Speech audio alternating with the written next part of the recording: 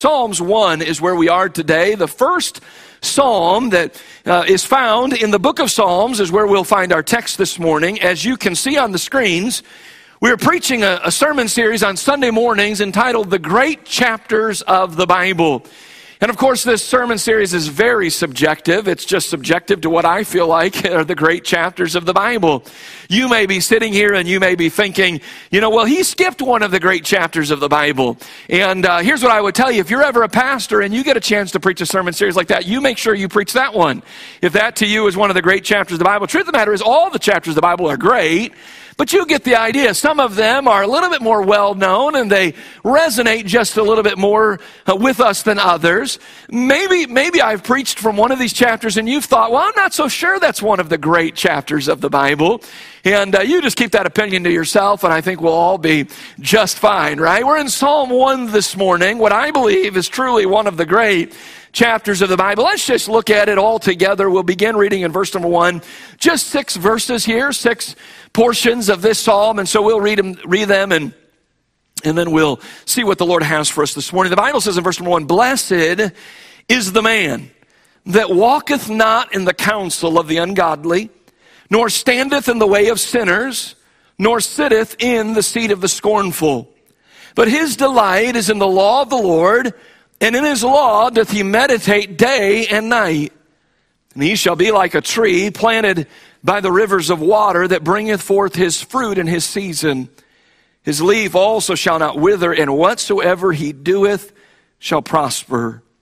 The ungodly are not so, but are like the chaff which the wind driveth away. Therefore the ungodly shall not stand in the judgment, nor sinners in the congregation of the righteous. For the Lord knoweth the way of the righteous, but the way of the ungodly shall perish." With the Lord's help this morning, I'd like to preach the message that I've simply entitled, The Happy Man. The Happy Man. The book of Psalms is the longest book in our Bible. It comprises 150, we might call them chapters. Really what they are, they're psalms. It's sometimes referred to as Heaven's hymn book, or perhaps we might say the Hebrew hymn book. Half of the psalms, or 75, we believe, were written by King David. He's known as the sweet psalmist of Israel. Some were written by a man by the name of Asaph. And even, did you know that Moses, the great Old Testament character Moses, wrote at least one of the Psalms? From what we know, he wrote Psalm 90, which is another great psalm, a great chapter in the Bible. However, the first psalm is sort of known as an orphan psalm because no human author is identified. Dr. John Phillips writes that it is without author or inscription, owning no stated author but God himself. I believe truly the first psalm is one of the great psalms in all of the Bible, and as such it is one of the great chapters in our Bible. This psalm is intriguing because it identifies the ways of the blessed man. The word blessed in verse number 1 is translated from the Hebrew word esher, and it literally means this. It means happy, or even taken a step further, how happy. So in other words, we might, if we were reading this verse in that way, we might even read it this way. We would read it to say, how happy is the man that walketh not in the counsel of the ungodly, nor standeth in the way of sinners, nor sitteth in the seat of the scornful. There is a pious thought that says you can be happy or you can be holy, but you can't be both. I would beg to differ. I would say that this text begs to differ as well. The text seems to indicate that one can be both holy and be happy at the same time. In fact, we might even take it a step further and we might say what the Bible is saying, that depending on how holy you are will determine also how happy you are. Or we could say it this way, how unholy someone is might determine just how unhappy they are. Now, I don't know about you, but I like to be happy. I like to smile. I like to laugh. I like to have a good time. When I was a boy growing up, my parents, as parents, you sort of, you pick up on your kids and their personalities. And different things like that. I remember my parents came to me one day and they said, we feel like you're happy-go-lucky. How many ever heard that phrase before? Happy-go-lucky. I don't know where it came from, but that's what they identified me as being. And I just got to be honest with you. I like that designation. I prefer that to the way some people are. Some people are miserable, go be more miserable. I like happy-go-lucky myself. And I think I'm just going to stay there as long as I possibly can. I like to be around other people that like to smile and like to laugh and like to have a good time. I think that, as Christians and as believers, let me just say it this way. I think nobody has better time in life than believers. I mean that, and I believe that with all of my heart. Here's why. Because the things that we enjoy, so long as they're in line with this book, come with no regrets. The things that the world tries to enjoy in order to provide or to produce some level of happiness, oftentimes in the moment it feels really, really good. But when that moment passes and they get to the other side of the thing, they're left with lots of remorse and lots of guilt and lots of regret over the behaviors that they have involved themselves in order to find some temporary moment of pleasure or of happiness. As I look around me, I just have to be honest. I don't see a lot of people that are truly happy. I mean, really happy. As I said a moment ago, there are moments of happiness in all people's lives and moments of joy in which we're doing something that we might say is fun or enjoyable, something that brings some level of pleasure to us. But I would say this, most people alive on planet Earth today, they lack what I would refer to as an abiding happiness. In other words, a happiness that is ever present with them regardless of circumstances, regardless of trials, regardless of issues that they're going through. What if I told you that it is indeed possible for you to possess a happiness that never goes away? Now think about that for a moment. A happiness that never fades, that is ever present, that is always abiding, that is not contingent upon your circumstances, and a happiness that truly satisfies. I believe that that's the type of happiness that is identified in Psalm 1, and it is a happiness that is available to every individual, and the steps to achieve it are very clearly revealed in this first Psalm. And because happiness is such a missing ingredient in the lives of most people, then I would say that this is truly one of the great chapters in the Bible, because happiness is something everyone wants, very few have, and yet we find in the first Psalm the way to true happiness. So as you read this text from now on, when you see the word blessed, I want you to think about what it's really saying there. He's saying this, how happy is the man that lives the life that is identified in the first Psalm. Let me share with you 3 specific thoughts about this particular text, and we'll be done this morning. Number 1, let me say this: you cannot be happy when influenced by those who are unhappy. You cannot be a happy person when you are surrounded and continually influenced by those who are unhappy. I would say that is the meaning or the idea behind verse number 1, where the psalmist writes, "Blessed is the man that walketh not in the counsel of the ungodly, nor standeth in the way of sinners, nor sitteth in the seat of the scornful." One day, a farmer, he grabbed a shotgun and he took it outside to shoot at a flock of pesky crows. Now, don't get mad at me. It's the farmer that's doing it, all right?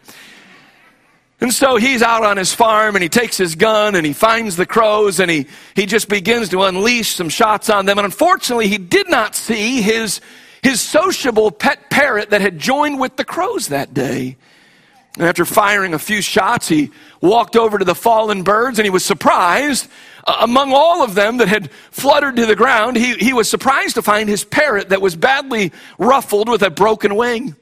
The farmer scooped the parrot up and he carried it inside. And when his children saw the injured bird, they asked, "Dad, what happened?" To which the farmer, of relatively few words, simply replied, "Bad company, bad company." the truth of the matter is that, if if you're a parrot and you want to get shot, then go hang out with the crows, right? I mean, I think that's the idea of the story. And here it is. If you want to be happy, then you better surround yourself with other people who are happy. If you surround yourself with people who are unhappy, don't be surprised when you yourself are unhappy as well. I think what he's trying to say here is two key thoughts or two key ideas, and here they are. Number one is this: who you allow to influence you matters. Who you allow to influence you matters. There's an undeniable truth that is really discovered in life and specifically is found in Scripture. And it says essentially this, that you either are right now or you will be what your friends are. So look around you. If you're hanging out with a bunch of crows, then you're going to find yourself with the destiny of the crows eventually someday. That's sort of the idea.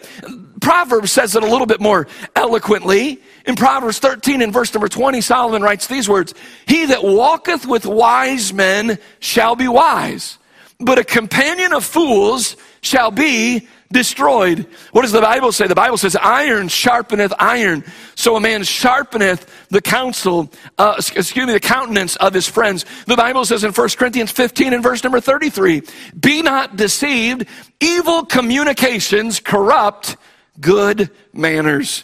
I remember as a boy growing up and spending time with my friends, and I would sometimes come home from a day of school or maybe from some type of an activity, and my parents, they would say, "We can tell you've been hanging out with so-and-so." And I was always astounded by that. How did they know? My mom did tell me when I was a boy she had eyes in the back of her head, but this is a step beyond that. I mean, she's not even around, and she knows who I'm spending time with and who I'm talking to. Well, because she understands the truth of Scripture, and the truth of Scripture says, listen, you hang around with fools, and those are your companions, you're going to be destroyed. You're going to become like them. But if you walk with wise men, you'll be wise. She understood, my dad understood that evil communications corrupt someone even with good manners. So what we're getting at, what the psalmist is getting at, is this: that who you identify with, who you allow to influence you, it really matters. A good person who surrounds himself with fools will eventually become a fool. I think to myself that Lot, the Old Testament character, he fell victim to this, didn't he? The Bible says about Lot and his time in Sodom that it vexed his righteous soul. And did you know that Lot's family was completely and utterly destroyed because of Sodom's evil influences? The Bible says about Lot that he was a righteous man, and yet even this righteous man was vexed. He was troubled. He was bothered greatly because he lived in this place called Sodom. He allowed Sodom to influence him and to influence his own family. You may wonder why you're not happy or why you're not blessed.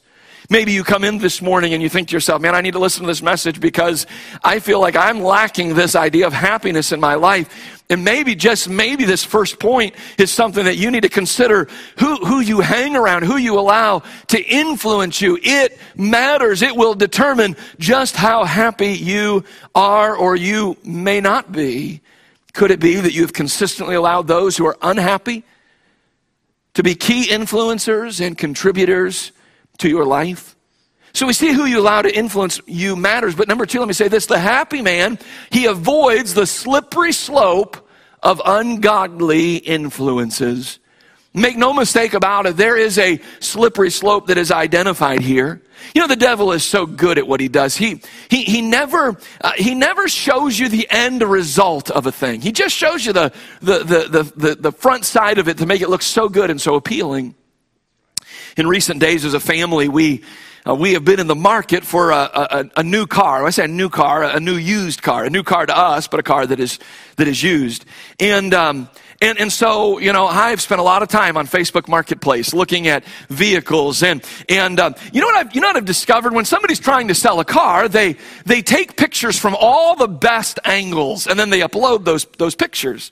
And if there's some major problems with the car, they probably won't. They just not going to take the pictures of that area in which there's a major problem. And so here I am, and I'm thinking, wow, this car looks sharp, and it's within our price range, and it's a a model that we think we can trust. Let's go check out this vehicle. And so we drive to wherever that vehicle is. And when we arrive there, here's what we discover. We discover dents that we did not see in the original pictures. We discover scratches in the car that they were not identified online. I've even discovered cigarette burns in the seats of the cars that certainly were not identified in the pictures themselves. And I'm thinking to myself, if I would have known the true condition of this vehicle, I would not have wasted my time and driven all the way here. Isn't that just like the devil? Who he never shows you the end result of a thing. He uploads, listen, whatever your vice is, whatever your struggle is, your temptation is, he uploads all of the wonderful aspects of this thing, and he tempts you and he allures you and he says, here, come give this a try. And it's not until you have taken a bite, so to speak. It's not until you have taken it for a test drive in which you realize this thing is not as it was advertised. So true, that's what the devil does. He never leads off. He never tempts a believer by inviting them to sit in the seat of the scornful.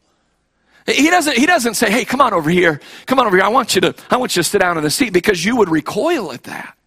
I don't want to sit in the seat of the scornful. I don't want to be miserable like that.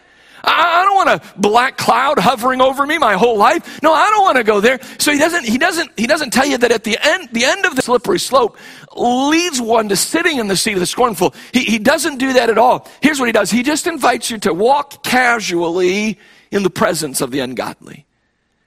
And aren't we all struggling not to walk casually in the presence of the ungodly? Because the ungodly has his fingerprints all over this world. The ungodly, is influencing just about everything. Every newspaper you pick up, every website just about that you visit, can we just be real frank? Even movies in 2022 that are geared towards families and are geared towards children have a hidden agenda, and sometimes it's not so hidden. And you know who has written that agenda? You know who is controlling that? Is the ungodly. The devil, he packages it and he makes it so appealing. He says, oh, this is innocent. This is fun. This will stir your patriotism. This will be something that is funny and enjoyable, and it'll be a nice night of entertainment for your family. And you never stop to realize, hold on a minute, I am allowing myself to walk casually in the presence of the ungodly. If I stay there long enough, I'm no longer just walking through, but now I'm standing around and I'm chatting it up with sinners. And I'm becoming more and more like them. And if I'm not careful, the slippery slope, it doesn't stop with just someone walking in the presence of the ungodly, in the counsel of the ungodly, or standing in the way of sinners. But before long, someone is sitting in the seat of the scornful. I'm choosing Brother Mike's seat for this because I don't want to choose mine as the seat of the scornful, right? There is a slippery slope. And if you want to be happy, you want to truly be happy and blessed, you better stay as far away from that slope as possible. You better protect your life, and you better protect the lives of your children and of your grandchildren, and you better determine, we're not going anywhere near. So God helping us to walk in His Spirit and to obey Him. We don't want our lives to be anywhere near being surrounded by unsaved and ungodly people, because those people, they're not happy and they're not blessed. If we want to be happy, is the key to true happiness. God's word is the key to true happiness. Look in verse number 2. He says, but his delight is in the law of the Lord. So he said, the key that unlocks the door to happiness, many people think, it's hanging out with the ungodly and it's doing what ungodly people do. That's what true happiness is. And he's clearly identified that's not it. That's not it. You'll never be happy and blessed by taking the key from the ungodly and trying to open the key that unlocks the door to happiness. But he says, but hold on a minute. Here's the real key. It's his delight being in the law of the Lord. And in his law doth he meditate both day and night. A lock will remain locked unless someone has the key to open it. Many of you are aware that we're changing some things around here. And so I arrived at the church early this morning at 7:30, and I was ready to run through my normal routine. I pulled my keys out of my pocket and I walked up to this back door here and I turned it and it would not open. True story. The pastor was locked out of the church this morning. Literally, I couldn't get in. And I thought, well, let me try this other door over here. And I walked over it and I put the key in and this door didn't work either. And I thought, well, we're 0 for 2, but let's see if maybe we can get over by where the childcare and the nurseries are. And so I walked over there, and as I turned the corner, I startled 2 turkeys on the property. True story. All of that happened this morning. I startled them, they startled me. Those turkeys have been known to be a little aggressive, and I thought to myself, maybe we'll just cancel church today and we'll just do an online service. Or fortunately, my key opened the door and the turkeys left me alone, because I was ready for them. I was ready for them. But you get the idea, right? That if you don't have the right key, you're not getting in. And so many people want to be happy, but they lack the key that unlocks the door to happiness. The key to happiness is not pleasing yourself and pleasing your flesh. It's not more fun experiences and better trips and a bigger house and a nicer car. Listen, that all that will do is provide you with a temporary happiness, but eventually all of that wears off. The real key that unlocks the door to happiness is this book that you hold in your lap. And if you'll live according to this book, you'll be happy. You'll be happy. Notice there's a couple of things that are discovered here.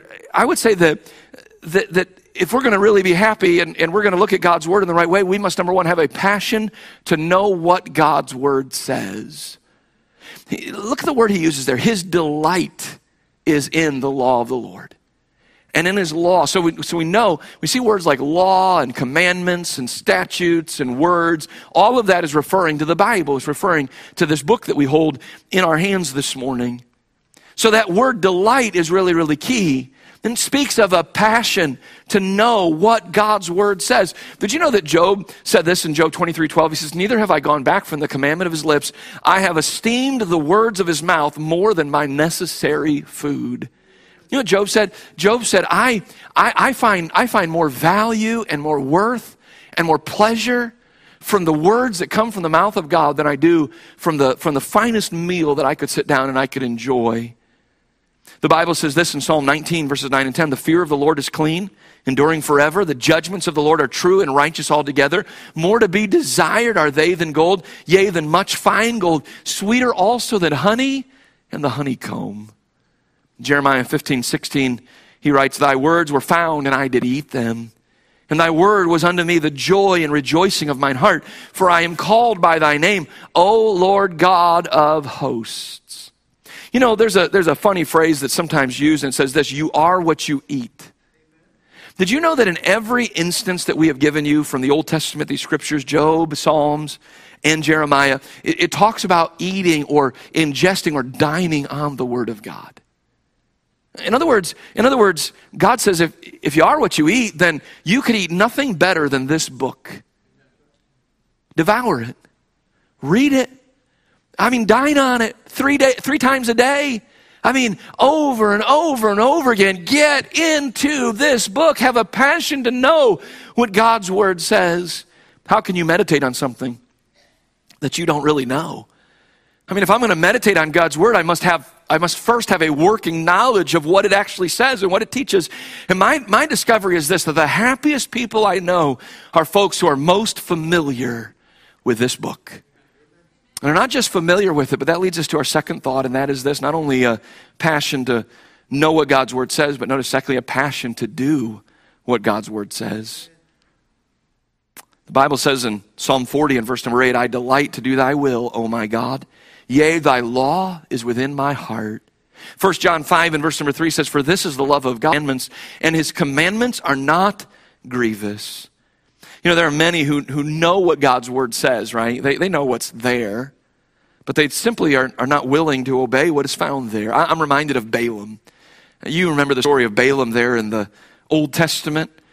He knew God's word. He knew what God wanted him to do, but he was willing to disregard what God said to him for profit, for gain, or for reward. There's another obscure Old Testament character that I'll just rehearse in your mind. You may be familiar with him, you may not be, but in 1 Kings chapter number 13, there's a man of God who is told to go to the king, and he's told to pronounce a word from the Lord, and then he's told to turn around and to go home and not to eat anything or not to drink anything. He got to the king and he relayed the message, and on his way home, a prophet, an old revered prophet, he came to him and he said, hey, I want to invite you to come into my house and to have a meal with me and to have a drink with me and even to, spend some time just relaxing. And he says, I can't do that. Spend the night anywhere just to do what I've been told. And the old revered prophet, he said this, he says, God has actually told me to do this.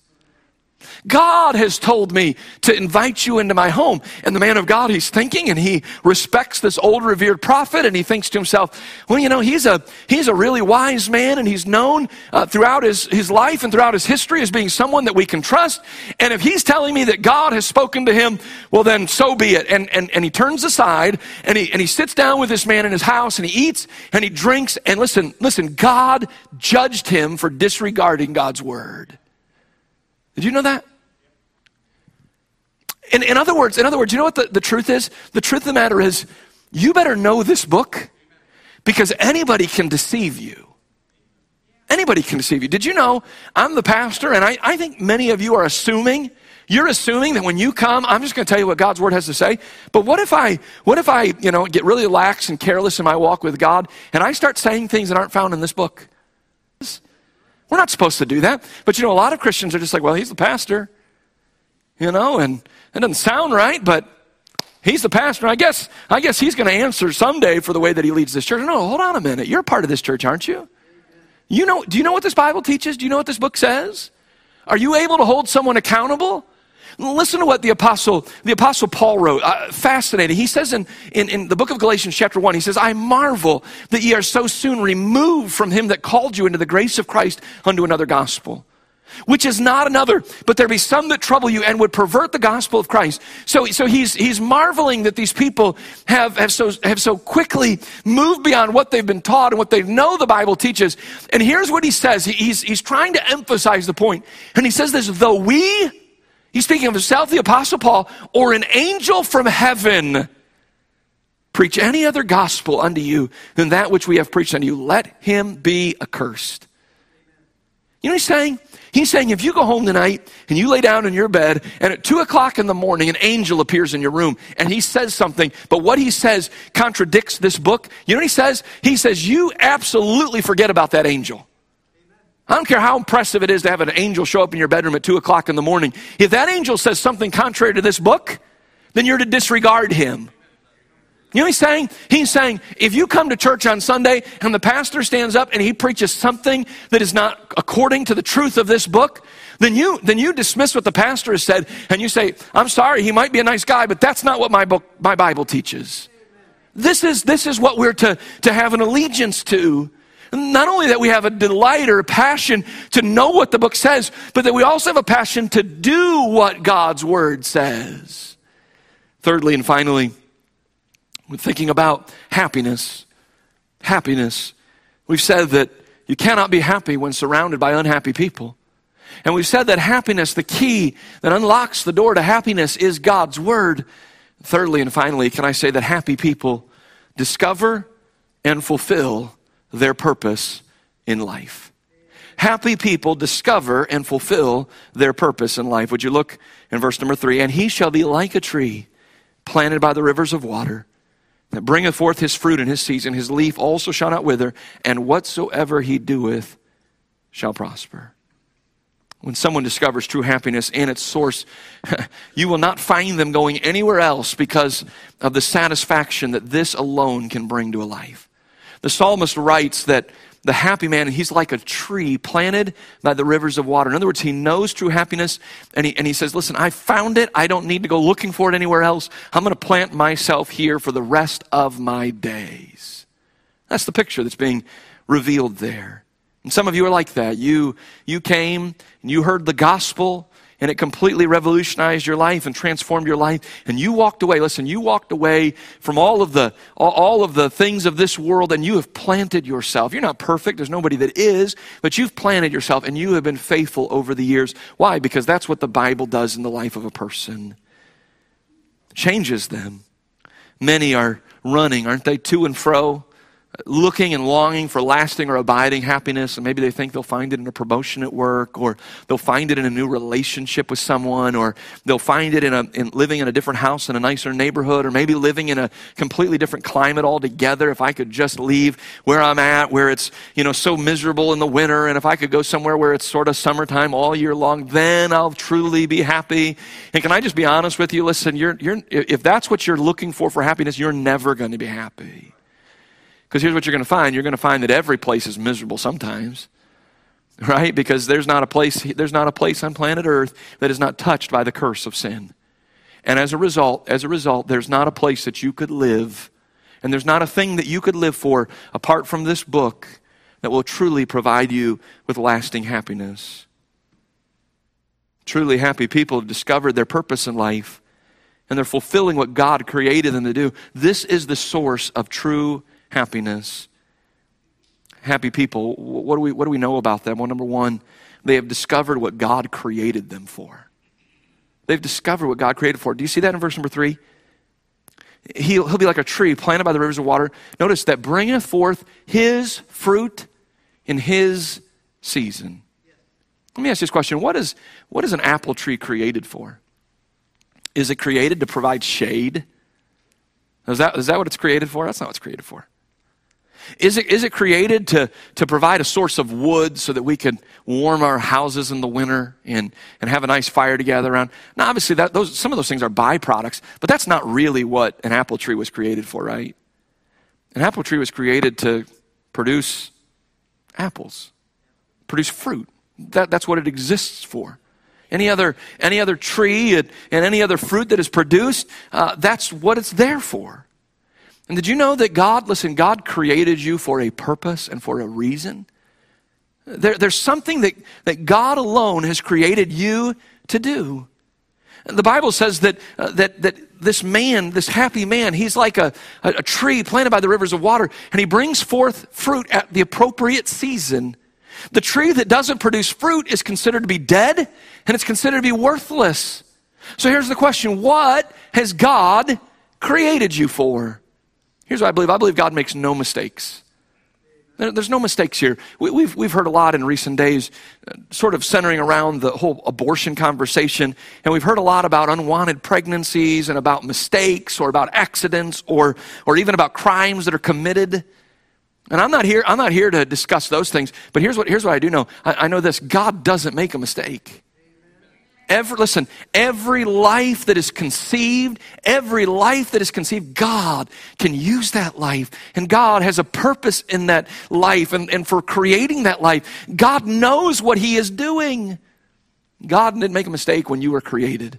When you were conceived and when you were born, God knew who you were, and God created you for a reason. He created you for a purpose. Think about that for a moment. God designs every one of us for a reason. What were you designed to do? What were you created for? Happy people they're just full of fruit. They're just a joy to be around. They leave you wanting to be around them more and more. They are content. They are at peace. They are full of things like love and joy and peace. Did you know that ultimately God has created us for two reasons? Here's what God created us for. Number one, to love him with all of our heart, with all of our mind, with all of our soul, and with all of our strength. And that's what God created you for. It's what he created me for. It's to love him totally and passionately. It's what God created you for. It's what he created me for. To love him. But you know that secondly, God created us to love our neighbor as ourselves. So God created us to be in a right relationship with him, and then God created us to be through him and through our relationship with him to be right relationship with other people. So how are you doing in those areas? Are you bringing forth fruit in the right season, the appropriate season? Are you full of fruit? Or are you just a tree that can never dig its roots in real deep, and you're just running from one thing to another, trying to find happiness, trying to find joy, and trying to find peace? when you discover the purposes for which God created you, and you're as right as you can be with God and as right as you can be with others, you will discover deep and abiding happiness. Second thing that I want to say, and I finish here, and if you've not heard anything else, hear this. Happy people, not only have they've discovered what God created them for, but happy people have discovered how to stand in the day of judgment. Happy people have discovered how to stand in the day of judgment. Look at verse number 5. The ungodly shall not stand in the judgment, nor sinners in the congregation of the righteous. For the Lord knoweth the way of the righteous, but the way of the ungodly shall perish. There's a man that we support as a church. He's a church planner. He's involved in church planning ministries. His name is Rick Rust, and most of you probably wouldn't necessarily be familiar with him, wouldn't know him, but I'm familiar with him. I have a relationship with him. He's a friend of mine. A year or so ago, Rick was diagnosed with cancer, and he went and got some pretty radical treatments done, I believe, in the state of Texas. He came home, and he lives in Michigan. And I spent some time with him at a fellowship meeting in the month of May, and we sat at a table. We enjoyed a meal together. I said, "How you doing, man?" And he said, I think I'm doing well. He said, "I think I'm doing well. Some of the more recent scans that I had, everything seems to be trending in a positive direction." He said, "I don't know how much time I have," but he said, "I think I'm doing well." And I was so encouraged by that. I told him, "Man, we need you around. You're doing a great work." I don't know, maybe 2 or 3 weeks ago, I was online and I saw a report, received an email from him. And he said, I know we thought things were going well, but on a recent scan, the doctors discovered some things, and we're not doing nearly as well as we thought we were doing. And he said, here very soon I'll be entering hospice care. I saw an update last night, and the update said within a few hours, Brother Rust should be in the presence of Jesus. He's maybe early 60s. So much life still left to live. But as I read the update, it came from him. And he's talking about the fact that hospice is coming and that they're going to be there to sort of shepherd him and in these last days of his life. And, I'm sure there's some fear. I'm sure there's some fear. But ultimately, listen, there was confidence in that letter. Why? Why? Because through Christ, this man has discovered that he's going to stand in the day of judgment. He's not going to stand on his own merits. No, on his own merits, he would collapse completely and totally. But he is going to stand in the merits of his Savior, Jesus Christ. That's true happiness. Because here's the one thing that all of us have in common. The one thing is this: we're all going to die. Every last one of us. And perhaps maybe you're at the age and the stage of life in which you're not thinking a whole lot about that. If you're younger than me, you're not giving a whole lot of thought or consideration to that. Most of us in our minds, my age and younger, I'm thinking I still have a long time to go. But at the back, listen, at the back of all of our minds, we understand this life is not forever. It's not. It's moving very, very quickly. In fact, the older I get, the faster it moves. I remember hearing my dad use a phrase saying something to this effect: I think I have more behind me than I have in front of me. I don't know that I'm there yet, but I'm probably getting really close. Really close. And I don't know when I'm going to die, and I don't know how I'm going to die. I don't know what's going to be like. But here's what I do know. According to the Bible says that it's appointed a man wants to die, and after this, the judgment. And I wonder if maybe there's a complete and total lack of happiness in our world because there's an innate idea in our minds that this is not all there is. That there's something else beyond this. And until you meet Christ, you're not prepared for that. And so you're constantly sort of self-medicating with fun things and with pleasurable things and enjoyable things. But listen, when that medication wears off, and you got to still go to work, and you got to still deal with problems and issues, all of a sudden that pain and that sensation comes back that says this: I'm not ready for the day of judgment. And those who are ungodly, not only are they unhappy, but here's why they're unhappy: because they know judgment is coming and I'm not ready for it. I'm not prepared. And at the end of the day, here's why godly people are happy: because they know this. They know that judgment is coming, and they know I'm ready for it. I'm ready to stand before God. Oh, there are definitely things that can be improved upon in my life. No question about it. And you pray for me, and I'll pray for you that we can all improve in areas of weakness. But here's the one thing that I know for sure. I know that the gates of heaven will swing wide for me, not because of what I've done, but because I've placed my faith and my trust in God's dear Son, Jesus Christ. And because of that, no matter what happens in this world, I can be happy. Cancer diagnosis, worst thing that any of us probably could possibly begin to imagine. But hold on a minute. What's at the end of that? The end of that is heaven and eternal life and being in the presence of my Savior forevermore. I suppose I can smile even in the midst of a cancer diagnosis. We have a family with us this morning. I hope I don't embarrass them, but the Kozachenko family, and we support this family. They're church planners in this country of Ukraine. Mrs. Kozachenko is here with her children. She's been separated from her husband since late February, I believe, or maybe early March. They felt like that was the safest thing for them to do for their family. Haven't seen each other. They've been talking on the phone, emailing, FaceTiming, that sort of thing, but they have not been in one another's presence. You spend time with them and there's still joy and happiness. Why? Why? Because they know God is in control. And because they know God and they have a relationship with Him. I'm just simply saying, listen, this isn't some fairy tale. This isn't some pipe dream. This is real. This happiness is real. We look around our world, we wonder, why are so many people unhappy? Why are so many people miserable? And right here, Psalm 1 gives us the full and complete picture. Until you meet Jesus, until you acknowledge Him for who He really is, you will forever remain unhappy. But the day that you meet Him and you believe on Him and you profess your faith and trust in Him, listen, in that day now you're prepared for judgment. You will stand in the day of judgment, not on your own merits and your own works, but you will stand there based on the merits and the works of Christ Jesus, our Lord and Savior. Why are people unhappy? Well, most of them are unhappy because they're not prepared for this day of judgment. All of my self-righteousness is insufficient, but the blood of Christ, coupled with His fulfillment of all things required by the law of Moses, has the power to deliver me from the power of darkness and to send me into the kingdom of light. Are you certain? Are you certain that you will stand on that day of judgment? Our heads are bowed and our eyes are closed for just a moment. Psalm 1, one of the truly great chapters in all of the Bible. Because it really talks about the whole purpose for man's life and for his existence. God created you to be happy. Now you hear people say that a lot, right? Oh, I should be happy. God wants me to be happy. God does want you to be happy. He truly does. But understand this, there is not a thing here in this world that will provide that happiness apart from this book and a relationship with His Son, Jesus Christ. Sometimes people say, God wants me to be happy, therefore I need to divorce my spouse. That won't make you happy. It'll just complicate things. Here's what I would say. God does want you to be happy. So don't divorce your spouse.